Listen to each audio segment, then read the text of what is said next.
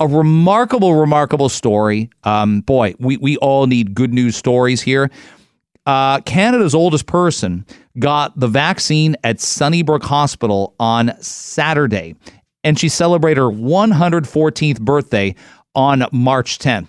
This isn't a big enough show to get her on. I'm thinking more. It's Jimmy Kimmel, Jimmy Fallon. We'll bring back the Strombo show on CBC, and she'll be. But we are going to talk to her granddaughter, and her name is Barb Ridgway. Barb, it's Greg Brady. Thank you very much for making the time. What a story. What have the last few days been like for you?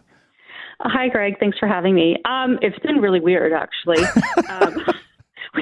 We certainly didn't expect, my grandmother, who's never even seen a computer or a smartphone, to actually start trending on Twitter. But does she have an account now is the more important thing. I would advise her not to. It's one of the biggest regrets of my life is ever getting involved in social media. So maybe for her as well. You never know. I think we'll keep her off social media. So she's 114 years old, born on March 10th, 1907. When COVID begins and you start to see that it's got a pattern here and it is attacking. It's not attacking all of us equally. I know it's been one thing for us to send a lot of the same messaging out, but it is a very biased disease. Put it that way. That's our first thought is our loved ones that are more vulnerable and our loved ones that are older. So in March and April last year, it was probably paramount in your mind, Barb, was her health and safety. Yeah, absolutely. I mean, certainly the worry. And,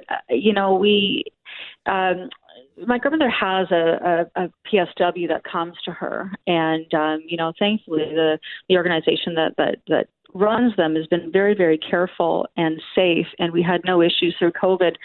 But the hardest part, I think, for my grandmother was really the loneliness. Despite having the PSWs come in, there were always a number of visitors and different people from organizations that would spend time with her. And through COVID, that had to stop. So it's been a very isolating and lonely year for her.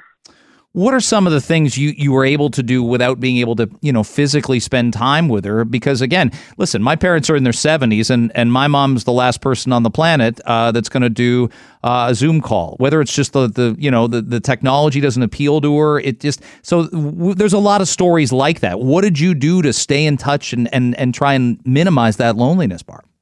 I think, it's phone calls for her. Mm-hmm. That's really all we can do. I live in the city, so I did visit her with masks on. I've got other family members that are outside of the city, and, we just try to ramp up the phone calls to her during the week for my siblings and myself, and my mother, of course. That's unfortunately, that was kind of as good as you could get for her. Now, how old is your mother? My mother is 90, but it's not her mother. It was it's actually my father's mother. I gotcha. Passed away a few years ago. Yeah.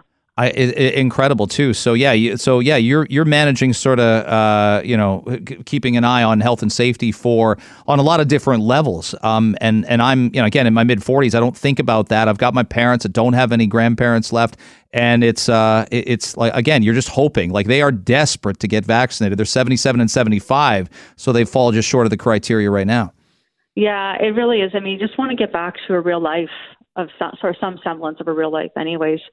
And for my grandmother, I mean, that real life's going to be much different than a 70-year-old getting the vaccine because she's not out and about and she can't, go out and go shopping or anything like that. But it's really the social visits that really keep her going through the day. Barbara Ridgway is our guest. Her grandmother, Phyllis Ridgway, 114 years old, and she got the vaccine at Toronto Sunnybrook Hospital on Saturday. When was there a point in time she became, or you learned she had become Canada's oldest person? When was that? How long has she held the title for? I think it was about a year ago, because we did look it up, and we hadn't actually put her name out there. We were just choosing to keep her private.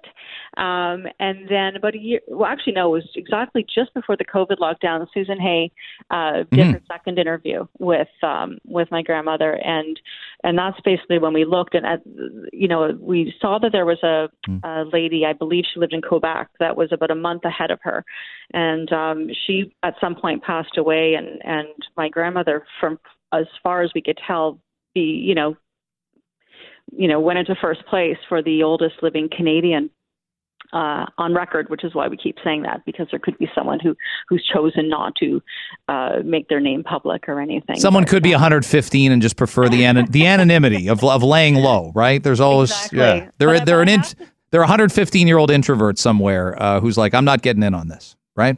But I do have to say, like, my grandmother is she's remarkable. Like, she's fully with it. She knows everything that's going on. She knows all about this vaccine. She follows politics. She listens to her radio every day. And oh my goodness. She's just incredible. The last thing, does your grandmother tell you, and again, this will be great for all of us who aspire to long life, is there a secret? Oftentimes I see these, stories from the U.S. or Europe, and it's like, unfortunately, sometimes weirdly, sugar and alcohol, and I can't believe that was, like, you're like, it doesn't sound like that would be like the key, but what does she say her secret is? Well, she's been known to enjoy, the cocktails, but she says her secret is apple cider vinegar every morning. Oh gosh, how much? I can see covered now. Like a little shot glass is one thing. A liter is like a pint is quite another. How much of that? I think she takes a tablespoon and then takes it with honey and water. Remarkable. That is remarkable. Well, listen, it's a great story. Thank you very much for making time for me today, and I wish you and your family all the best. Again, we're all gonna pull through this, and your grandmother. That's just I saw the story on the weekend. I'm like, how great and how inspirational. It's just awesome for your family. Yeah, I think so too. And it's it was a little bit disheartening to see some of the negative commentary that came out of it, but there's no feeling that it took too long for her. We're just happy that she got it done. 100%. Thank you very much, Barb. Thanks for making the time. Thank you. Bye. Barb Ridgway, her grandmother is 114 years old.